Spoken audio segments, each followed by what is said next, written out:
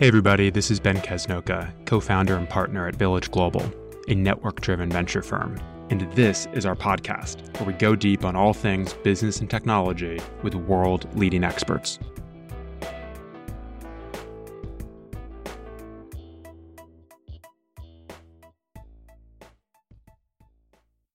Now, 1994, many years ago, you and David Filo are classmates at Stanford. So how many of you were not born in that? Don't answer that question. Yeah. So you and David Filo are classmates at Stanford, and you come up with the idea for Yahoo. What was the initial vision on day one? I would say that I was just texting with David this morning, and texting with David just reminded me of why we were able to start Yahoo and why we were able to be successful in the early days, because David is the biggest procrastinator you'll ever meet. And he will go out of his way, being a genius, to figure out ways to procrastinate. So he's so creative at procrastinating. And so I think the advent of this is when Mark Andreessen had just in University of Urbana designed the server and the browser, which unified as a protocol the internet. Before then, it was you have to know all the different protocols, and the hyperlink. And so this was, I think, 2 or 3 years after Tim Berners-Lee came up with the web protocol. So this was all really invented the internet. Well, invented the web. Okay.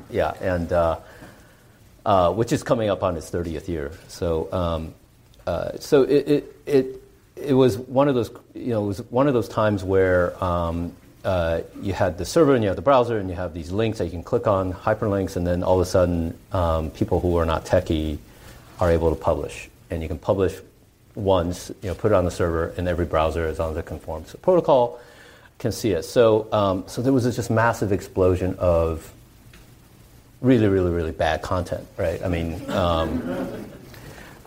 if I had watched another Madonna website, whatever, So, but it was, usually a very geeky academic department within university, the physics department of the University of Manchester or whatever. So in our pursuit of procrastination, we figured out that, hey, we could surf the web, and we could figure out, what are crazy content that comes out every day.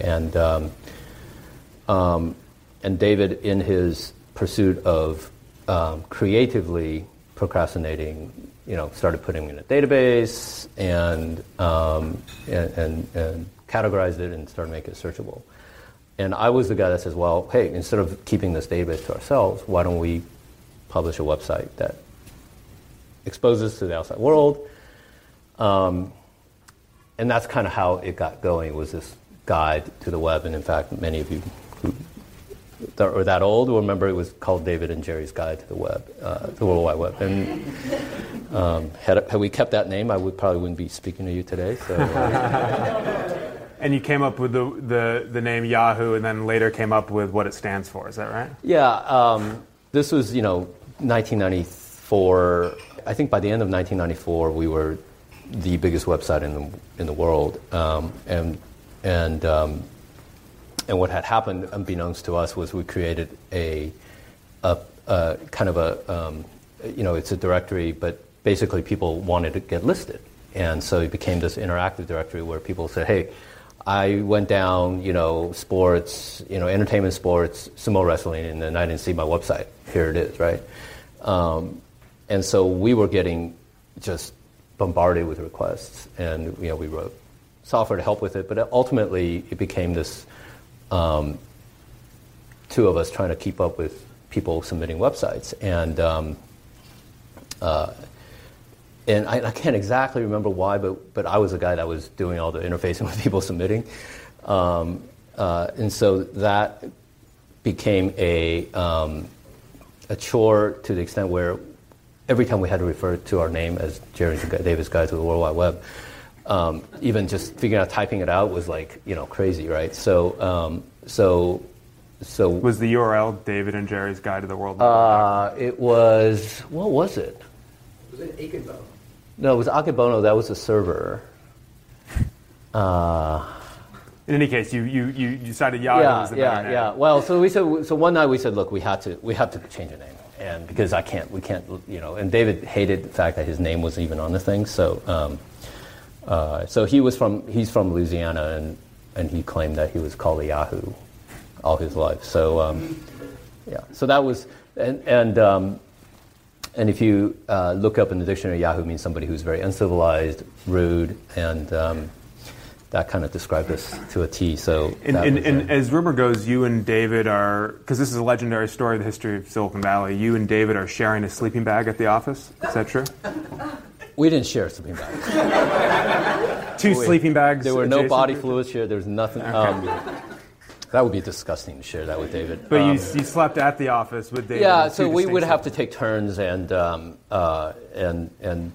was kind of the You mean take turns like 24/7? You were married? Yeah, I would sleep, he would work, and vice versa. And that was, I think, either one of our girlfriends or both of our girlfriends put their foot down and said, this isn't going to work. And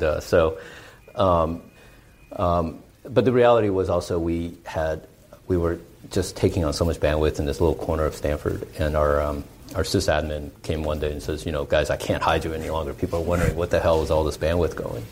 And so we knew we had to leave. We didn't know what to do with it. We didn't think it was a business. We were, some of you may have heard this, but we were writing business plans to do everything else other than Yahoo as a business. And so I guess it was kind of the best business was under our noses the whole time. But so when we were forced to leave campus, we started thinking about how do we keep it going while we figured out a new business to start. Yeah, Village and Ame Cloud Ventures were not around then. No. So you had to pitch a lesser venture capital. Yeah. I mean, the historical account is that Sequoia invested $1 million for 25% of Yahoo. Right. Yeah. So I'll bet you none of you guys are even that close to that valuation anymore. So talk us through. You pitched a bunch of VCs, or you just pitched Sequoia and they said yes on the spot, or how did it work? I think revisionist history is always powerful, but let's see. I think we had one of those old answering machines that had tapes in it, and so I remember we started. Once word got out that Yahoo was looking for a home, our answering machine started filling up, and I remember playing one time. There were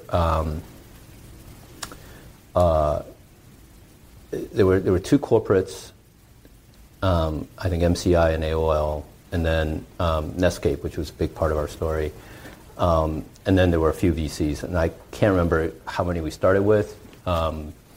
People come up to me now and says, "Hey, you came and pitched me in 1994," and I can't, maybe I did, maybe I can't really remember. But we came down to three final ones. It was Tim Draper, and it was Vinod at Kleiner, and then it was Mike at Sequoia.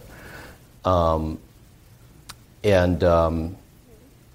we had corporate interest, and so we were in DC meeting with AOL and MCI, and on the way back from the airport, we were like, man, people are talking about giving us $4 million to buy this thing. This is more money than we've ever seen, and I think Moritz said, look, we can't buy you, but we'll invest in you at that valuation. So $3 million pre, $1 million investment. Right. So you essentially own the same amount or a little bit less, but you get to try to build it, and that was it. And so you raised money from professional VCs, and how long after until you hired a professional CEO? What's amazing about our journey, and I should have prefaced all this by saying I'm one of the luckiest people you ever meet, because I was lucky enough to start Yahoo. I was lucky enough to, as part of Yahoo's journey, start Yahoo Japan with Masa, and then meet Jack, and now I'm very fortunate to have a lot of great entrepreneurs in our portfolio. But the lucky part is that if you now I've been doing this investment stuff for 7 years. If David File and Jerry Yang showed up in my office, there's zero chance I would give them money, right? They were, two PhDs with no entrepreneurial experience. They were extremely competitive environment, and people probably don't remember, but there were 4 or 5 other companies that were trying to do the exact same thing. There was no IP protecting what we did. There was no technology per se, and that there's no business model. So why the hell would you fund? So what did Mike Moritz do? So this is the question I keep asking Mike. I says, what do you. But now some of it is a little bit of tongue in cheek, but I think we did have the largest website, and it was growing like crazy, right? But part of the funding agreement, and Mike was good enough to make it our idea, which is, we need some adult supervision. Partly because we felt like we were in such a competitive environment. We were competing with very experienced entrepreneurs, Steve Kirsch at InfoSeek, and Lycos. I don't know if Bob Davis went there yet, but clearly they were all very well-known entrepreneurs at the time. So while we had a lot of good instincts, we felt like we couldn't learn on the job to try to also grow and run a company. So the modern take on founders as CEOs is the founder should stay the CEO as long as they can. There are some venture firms that will not back a company if the founder is no longer the CEO.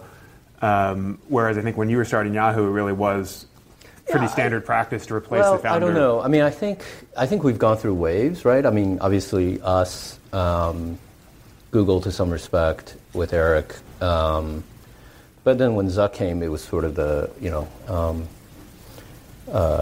strong, called the strong silent type. But I don't, I hate to say it, I mean, there are terrific founder CEOs that have stood, the test of time, and then there are plenty of companies where our VC friends are replacing the founder with a CEO. So I don't know if it's a rule of thumb at all, other than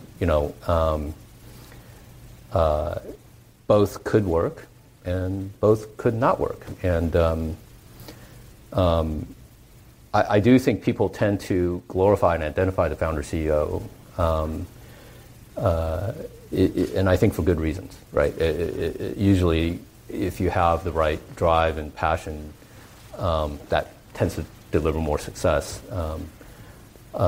In our case, I would say that finding the right CEO was extremely important because, and Tim Kugel was kind of a throwback. He was not a traditional business guy. He didn't come in with any preconceived notions. He guided and steered us rather than, pushed us. And so I would say that, and we went on the land grab immediately. So it never felt like we were being supervised. We were really part of a team with Jeff Mallett and Zod. And so I suppose we were very lucky to have found a team that actually, that actually were all rowing towards the same direction without having it slow down. We've seen the other way, which, you bring in management and professional people with preconceived notions and you kill the spirit of the company. Just picking up on that thread around the team, the diaspora and the alumni of Yahoo is legendary, from the founders of WhatsApp to modern execs like Jeff Weiner and Dan Rosenzweig. What do you think, in the early days, were you setting a culture or a DNA to attract these sorts of people, or were you looking for certain qualities that you think generated so many unbelievably talented execs and founders that came? Well, I think they make us look good, but I would say that even from very early on, it was very competitive to hire great people, and there's only so much free lunch and foosball tables and money can buy, right? So we had to create a culture that is borderline, cult religion, and I think all strong founders have an element of being able to evangelize and sort of advocate a line of religion. And so I think culturally we wanted this. We wanted this more team approach. We wanted this more collaborative approach. I remember we would we would favor people who played better on the team rather than a sort of a loner individual superstar. So it was a conscious set of choices for this culture that we were hoping would be our competitive advantage, and I think it lasted for a little while, probably, certainly 10 years, probably. So maybe jumping forward a bit in the history of Yahoo. Yeah. So it starts, you're sleeping in a sleeping bag at the office. Some years later, an iconic photo emerges of Jerry Yang at the Allen & Coast Valley Conference, surrounded by Larry Page and Sergey Brin with an animated discussion, allegedly debating Microsoft's $45 billion acquisition offer of Yahoo, which has been analyzed and recounted from lots of different angles. Could you walk us through the decision-making process and how you thought about that moment and the agony and the pain? Well, I would say... were you CEO at the time? Yes. Okay. Yeah. So, I would say a couple things. One is that once you're CEO, your responsibility is to the shareholders, right? So there is a lot of, Monday morning quarterbacking on could-have, should-haves. But and I'm not saying this because now I'm a shareholder of a lot of companies, but I would say that as CEO with my board, I think our responsibility was to figure out if you can get a deal done. So the challenge was that when we realized you couldn't get a deal done because they didn't want to do it anymore, then you have to save the company. You have to save the company by telling the employees that, how do you have to stick around and things like that. So it was a tricky situation only because they made a public offer and then they backed out of it, right? It was convenient to say, hey, the founder CEO, Jerry Yang, didn't want to do a deal. And I can't negate that in the public thing because I want my employees who want to stick around to say, hey, we didn't do a deal, so we got to keep moving forward. But it was interesting because, it was difficult to get a deal done for a couple of reasons. And the third, the last reason, which I'll say is probably the ultimate, but it was getting weird when we were talking about getting through the Justice Department, the antitrust issue. So that's always a key thing in any big takeovers like this. And I won't get into the details of that, but it was clear that they were not ready to go after, because this was a while, but this is about 10 years after the Microsoft consent decree with the Justice Department. So they were not ready to push for a deal if they ran into any trouble. That was kind of weird. The second one was Steve, which we still laugh about. Steve Ballmer, that we still laugh about this day, is he wanted to value our Asian asset at zero. So in our... Is this pre the Alibaba deal? No, we had 40% of Alibaba. So in retrospect, we can all... Right, but it was a very difficult conversation to say, hey, we want to pay $40 billion for Yahoo, but we value Asian asset at zero. And so Alibaba's market cap now is almost $400 billion. What was it at that time? Yeah, I don't know. I mean, was it clearly an unbelievable position to hold in at the time? Well, I don't know. I would say this was 2008, right? So no, it was not clear. But this is Yahoo Japan and Yahoo and Alibaba, and so we're like, that's just negotiating, but whatever. And the third, I think, was, and maybe this was Bill Gates or maybe this was Steve, but when kind of April of 2008 rolled around, they saw the economy tanking, right? And to me, that was sort of the final straw. It was just like there was no way they were going to go through an antitrust period, and now I don't think they knew whether it was Lehman Brothers was going to happen in September or whatever, but it's clear they're sort of seeing the economy doing one of these things. And so once they backed out, I think it was very difficult to,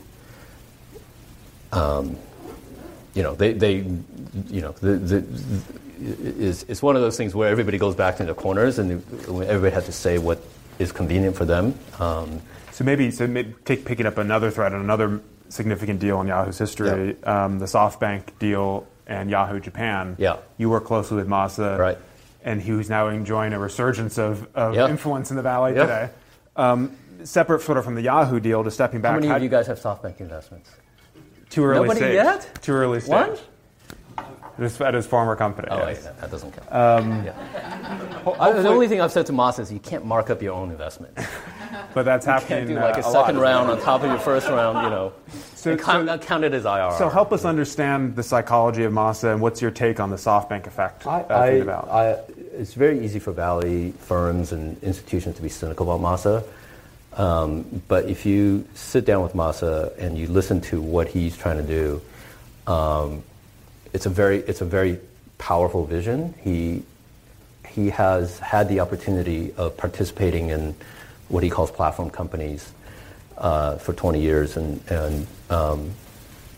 now he believes this is the era, right, with AI and everything else, that he believes that if he can take stakes in companies of the future and then quote-unquote platform companies and then help them work with each other in a way that is more active in a entrepreneur-friendly way than passive, as most institutions are, he thinks he can create tremendous value. And Masa puts his money where his mouth is. And has he invested in any Ame Cloud Ventures companies? Yes. At reasonable valuation? At very reasonable valuation. Excellent. But it's not just him, right? He's obviously has an army of investors now. So, although allegedly every founder has to go to Tokyo and meet with Masa in person before a deal gets done, no matter who else on the team is. Some people have Skyped in, I know, but so maybe a third. So we've talked about the Microsoft deal and the Yahoo Japan deal. Maybe the deal that you're now most famous for cutting, called the most lucrative tech bet of all time, is the Alibaba investment. Right. So give us the snapshot of how that came to be, and any lessons or reflections from it. It's very interesting given what's happening now with the U.S. and China, to think back in sort of late 90s when we were taught, we grew up in the world of globalization, right? And if you produce the best product, you could sell it to the world, which may not be true anymore, unfortunately, in our world. But I think the way that we were all encouraged to go and think about China was through engagement, right? If we were able to help drive their middle class to be 500 million people, 800 million people, then they're going to get more freedom, and therefore this idea of economic opening up and allowing them to into the Western world, so to speak, was sort of the mandate. And so, and Jiang Zemin was probably the prototypical president that in looking back, that president that really opened to the West. And so I remember, they had a very active effort to court technology companies from the U.S. They had a very active effort to court entrepreneurs because they wanted to grow an entrepreneurial sector. And I went in 1997 for the first time to go to China. I think it was a Fortune conference or something. And the Ministry of Foreign Trade and Economic Cooperation, MOFTEC, has sent one of their middle.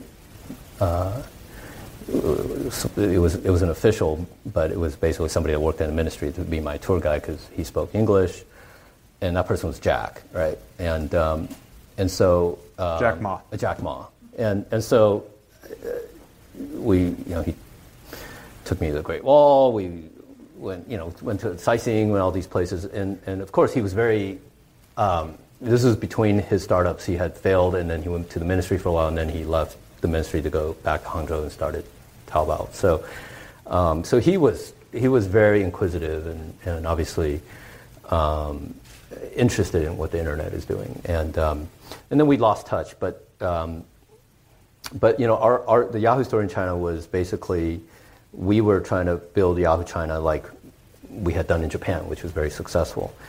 But we soon realized that the government wasn't going to let us do everything we wanted to do. In fact, the government wasn't going to let us do anything we wanted to do.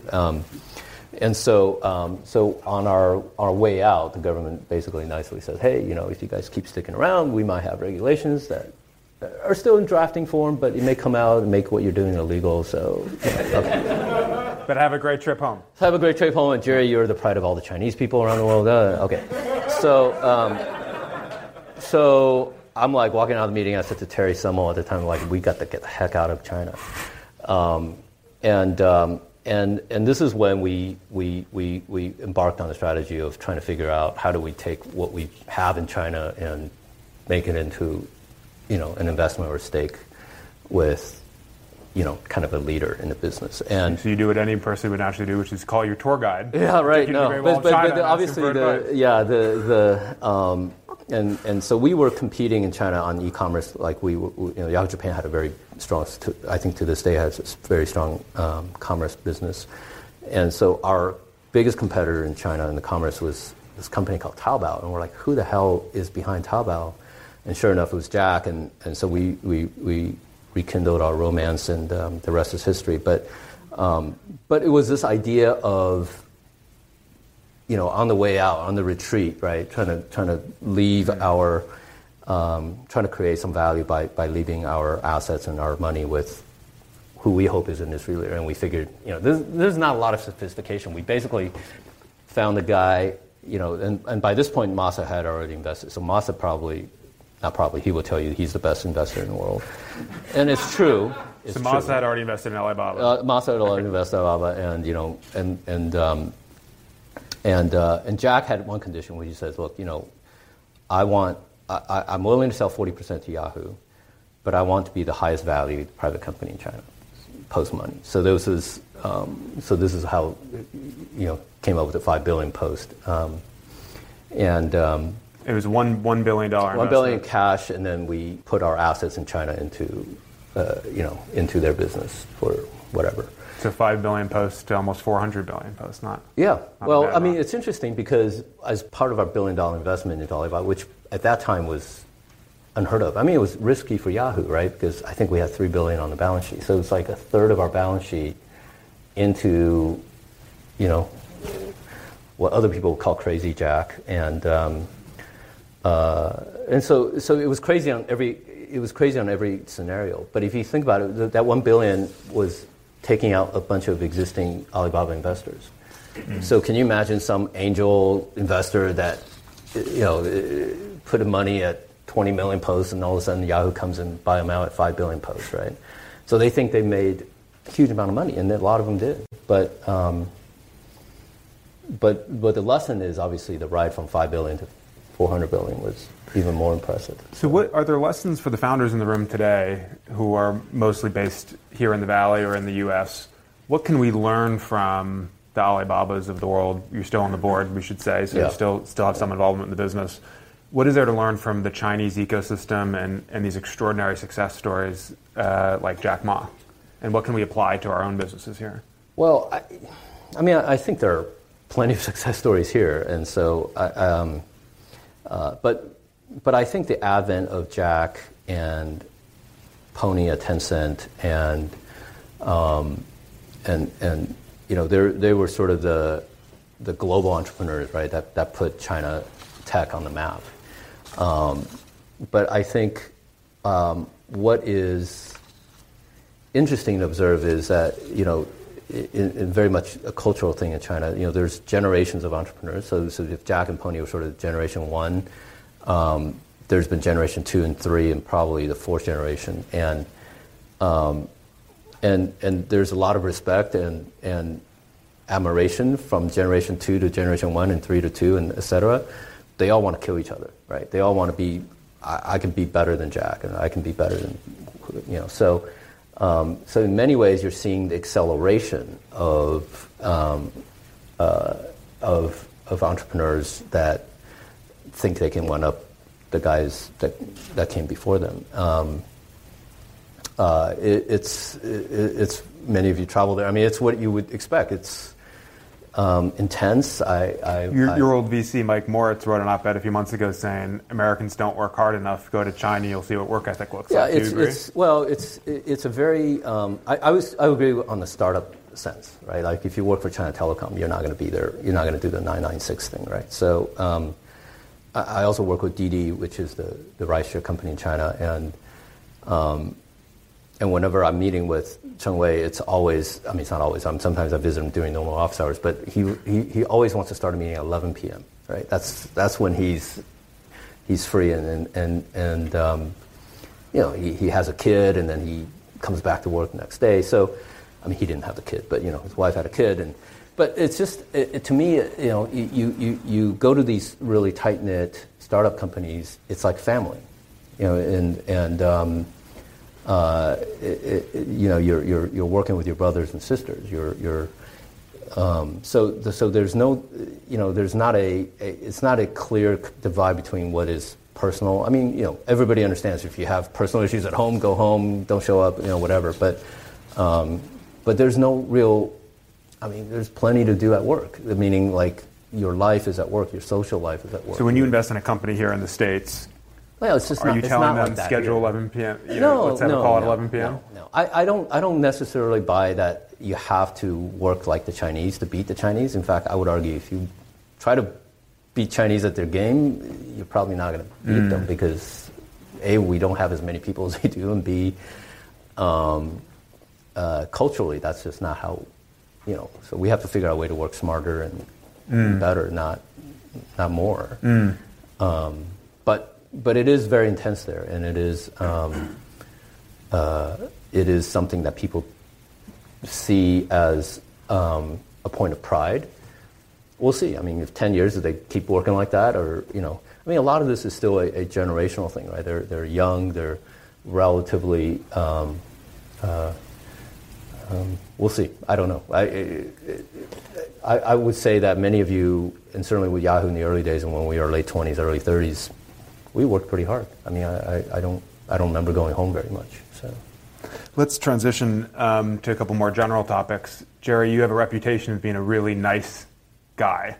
Can nice guys and gals win in business? Is it a strength or weakness? And I just contrast that to, say, Larry Ellison's reputation, not so nice a guy.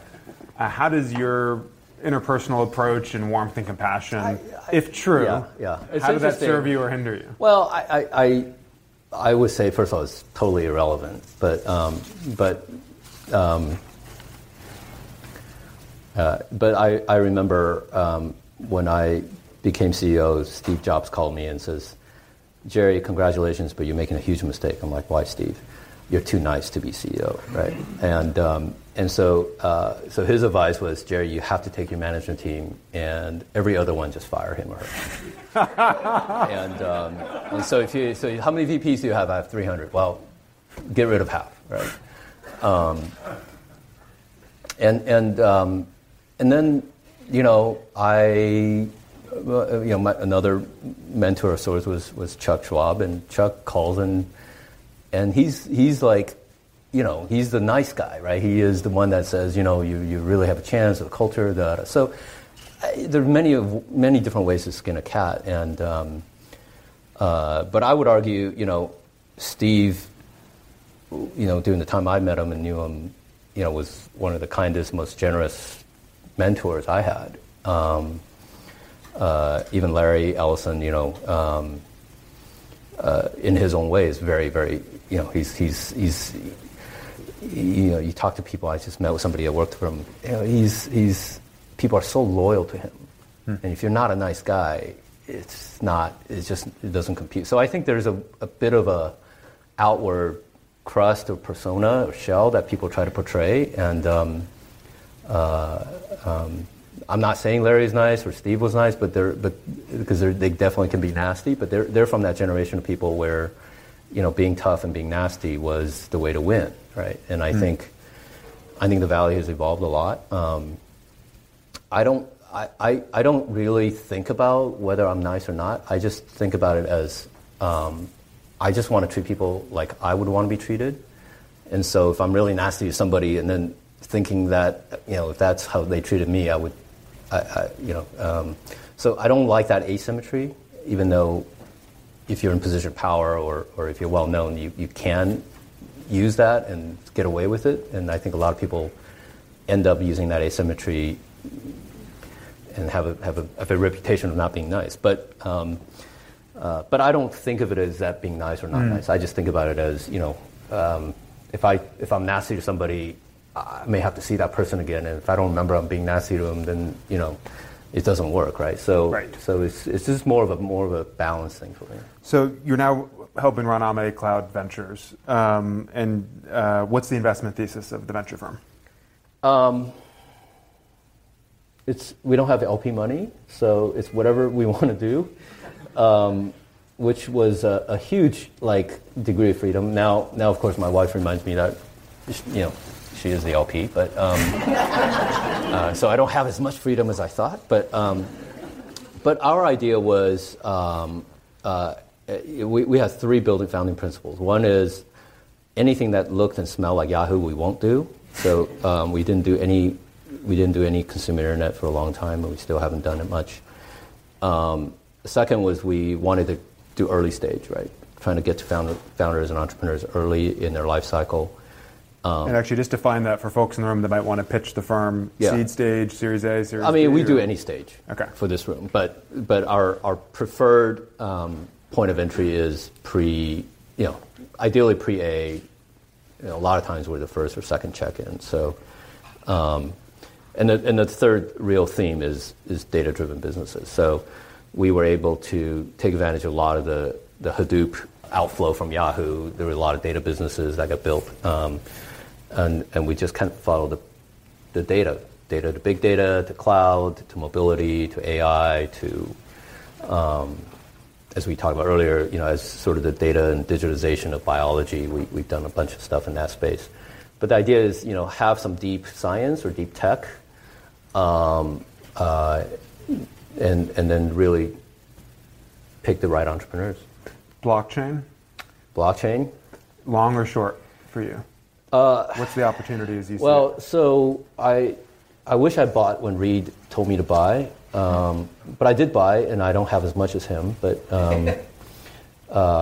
and then, are you still buying? I'm not buying. I bought Ethereum when it was in the low hundreds. But I think we're like everything else. The things that we're invested in are infrastructure to enable blockchain to be useful, right? Rather than the currency itself, and we'll see, right? This is not a short-term thing, I don't think. You've ticked off some names of people who you've worked with in your career. I'm going to read a few names of folks, of people who I think you know. This is a lightning round? This is a lightning round. I'd love to hear what you learned from them or what you find impressive or inspiring about them. It can just be a few words or a phrase. And we'll start with some fellow Village LPs. Eric Schmidt.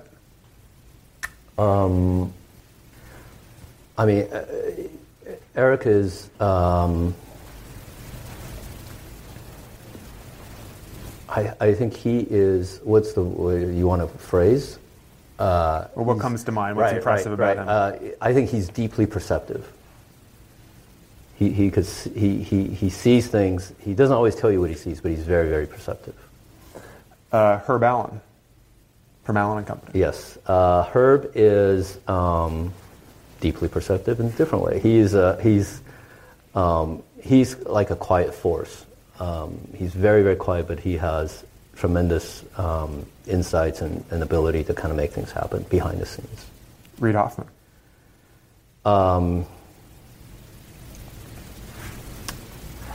I think he's one of our treasures. He's an American treasure. He's one of our best public intellectuals. He's not afraid to wade into anything, and I think he's extremely courageous when what he's trying to do now and what he thinks he can accomplish with his ability to kind of get people to talk about important issues. You're on the board of Workday. Anil Busri. He's too good of a golfer. Anil, there are a few guys. Few entrepreneurs, guys and ladies. But Anil is that stereotypical product CEO that it's second nature to him. When to flip from being a product person, when to flip to a CEO. He doesn't even realize it. And you watch him work.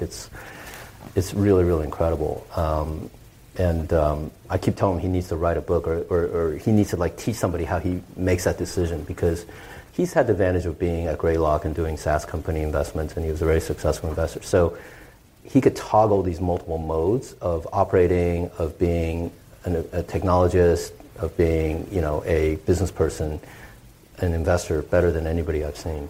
I mean, sometimes, in a 5-minute period, he'll go through those phases, and it's incredible to watch. Marissa Mayer. I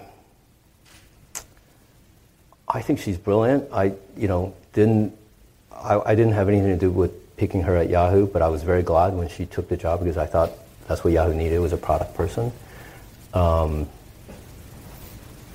And I figured she had kind of the tailwind of Alibaba behind her, but ultimately, I don't think, unfortunately, I don't think she was able to pull Yahoo out of the trouble it was in.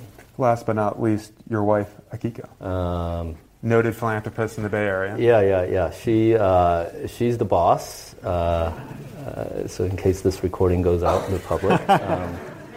No, when we met, and when you're able to marry somebody, and in my case, we met and we're seriously dating before I started Yahoo. So she was there, Wow. from the beginning, right? To let me go do crazy things. And obviously she's my best friend and my trusted partner and everything else, and mother of dragons, and all that good stuff. Some other quick hitters. You wish you were in Toronto tonight. Yes. Unfortunately, you're here with all of us. No. This is good. You guys are good. Who's your pick? Warriors versus Raptors. Warriors. And if KD's healthy, should the Warriors play him? Yeah. Are the Warriors better with him or without him? Oh, yeah. Better with him. Look, I'm a small owner of the team, but I'm not speaking for the team. I mean, are you crazy? He's the best player on the planet. In what ways are you trying to improve yourself in the coming months and years? Any self-improvement goals? I find my current job as an investor, I feel like I'm getting worse at it and not better at it. And I want to figure out why. And part of it is that now I know what I know. That's actually getting in the way of when I didn't know stuff. I felt like I made better decisions. So I can't pretend I don't know what I know. So how do I work around it? That's what I'm working on. Final question for me for now, so get ready to think of your questions in the audience. But Jerry, what's a book you frequently give as a gift or recommend to people? About business, life, spirituality. Yeah, I mean, for a while I was, I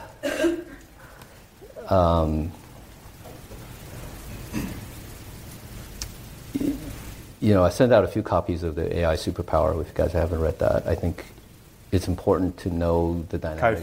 The Kai-Fu's book. I have daughters, and there's a book that I gave Anil when he had his second daughter, something about how to be a dad to daughters. The title comes back to you. We'll come back to that. Yeah. Raise your hand for questions. Questions for Jerry. I'll start with Ashwin.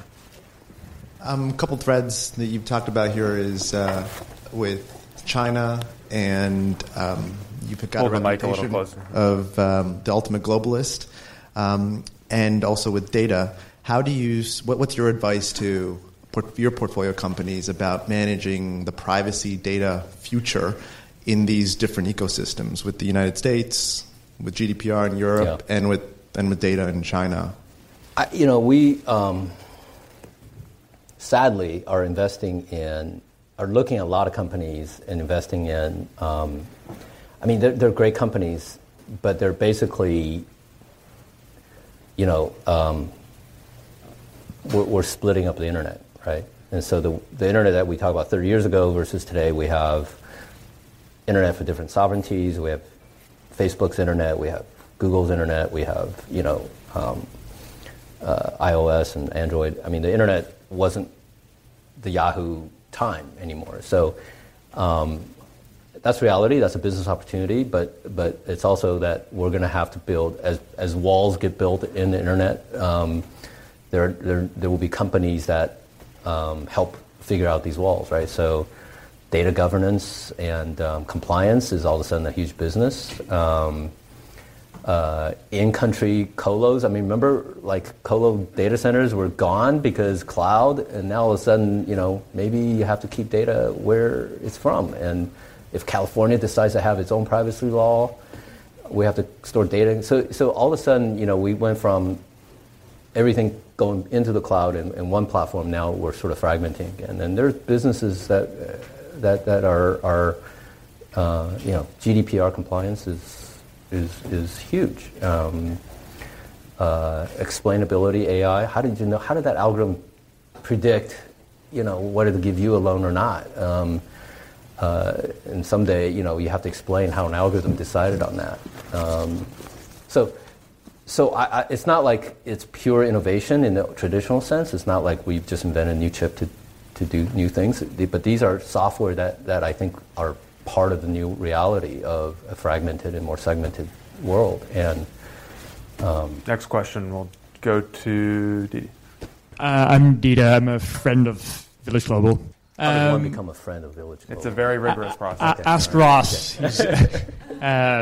Lots of sort of foreign companies fail in China. Yeah. The reverse, though, we don't hear a ton about, right? So if you look at the next 10 years, what do you see in terms of Chinese companies expanding in the U.S., but also other markets that U.S. companies will be competing for? Well, I mean, the way things are going, I don't think there are going to be too many Chinese companies here, which, I think on the whole is not great. But what I predict, and I should say this up front, I feel like the U.S.-China rift is like a 20-year rift. It's probably a technology Cold War in a way. Hopefully, as Cold Wars go, is as bad as it'll get. But and what I mean by that is we talk about their data and their privacy and their internet. This 5G war, which is an infrastructure war, and then as with tariffs or not, I think they're going to start to want to build their own supply chain capability, from chips up, and we're going to want to diversify our supply chain away from dependence on China. So you're going to have this splitting of the world where we spent 30 years building it. So having said that, I think when superpowers fight, they try not to fight on their home turf, right?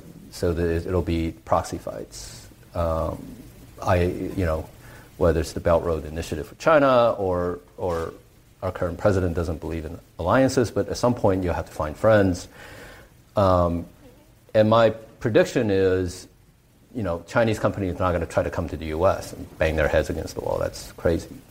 But it'll probably be in Southeast Asia. It'll probably be in Europe in some respects. And that's probably where the first war Amazon will fight with Alibaba probably will be India, right? I mean, so you can kind of start seeing these proxy wars being fought outside of the two countries. And it'll be interesting, and who knows?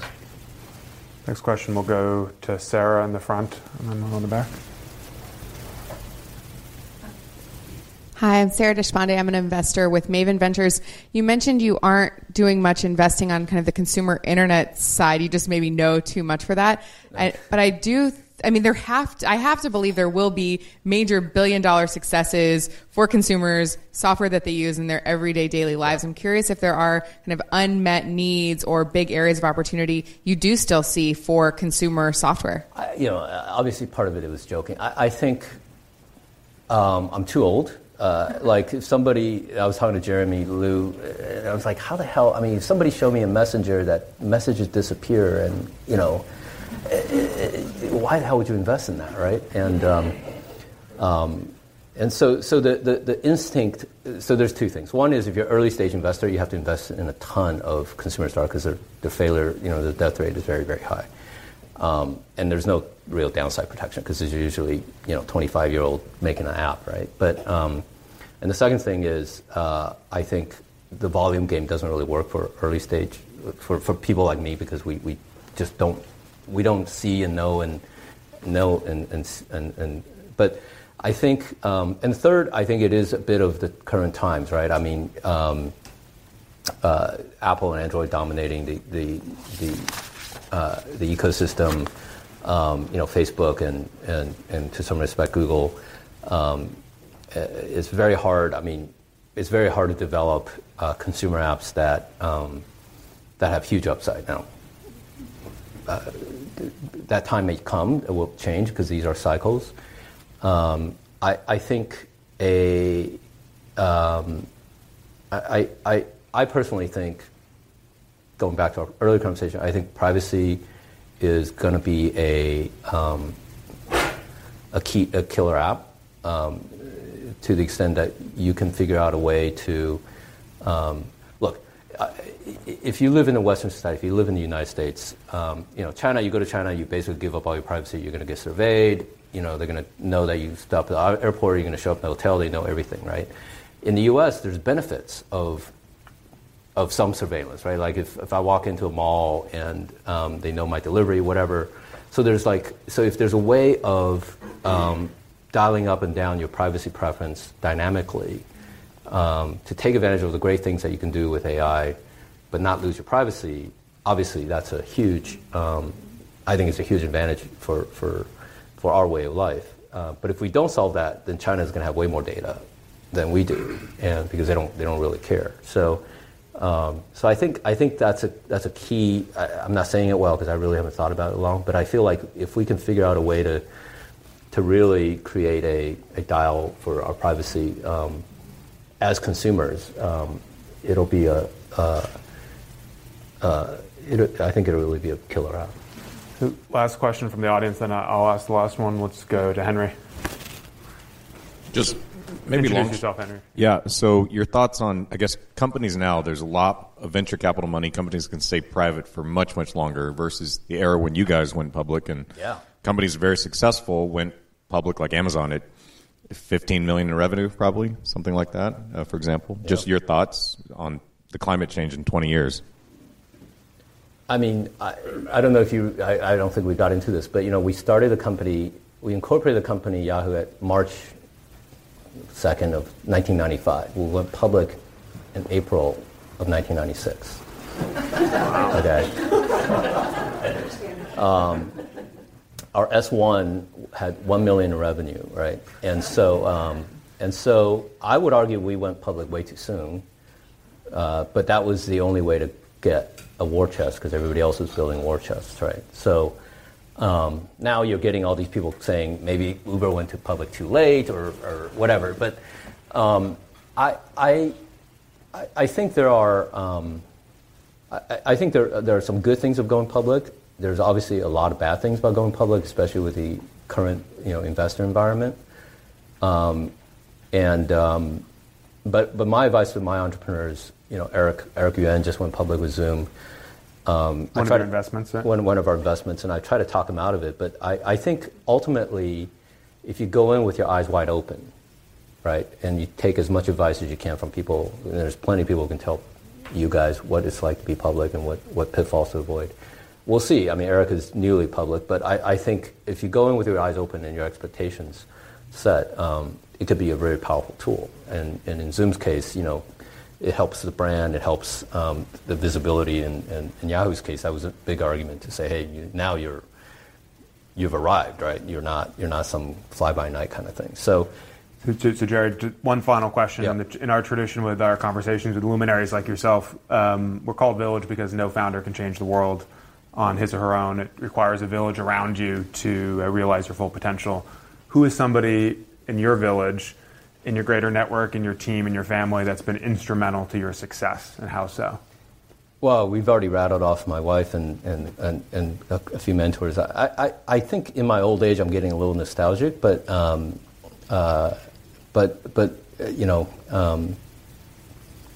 used to, this is, I think it was 10 years since Steve Jobs passed, but we used to walk in the streets of Palo Alto together, right? Waverly, and there's hundreds of people walking with us, or not with us, but just walking around the town of Palo Alto, and it never leaks, right? So Steve has this magic power of, I'm walking down the street with Jerry Yang, yes, and but Steve, I would say Steve had both, and then the other person that I think in a very different way was Andy Grove, and Andy, I think, just was tough as nails and was a man of a few words, but when he spoke, you like really, your brain hurt trying to listen to him because he almost speaks in code. He tries, it's like a little bit like Yoda.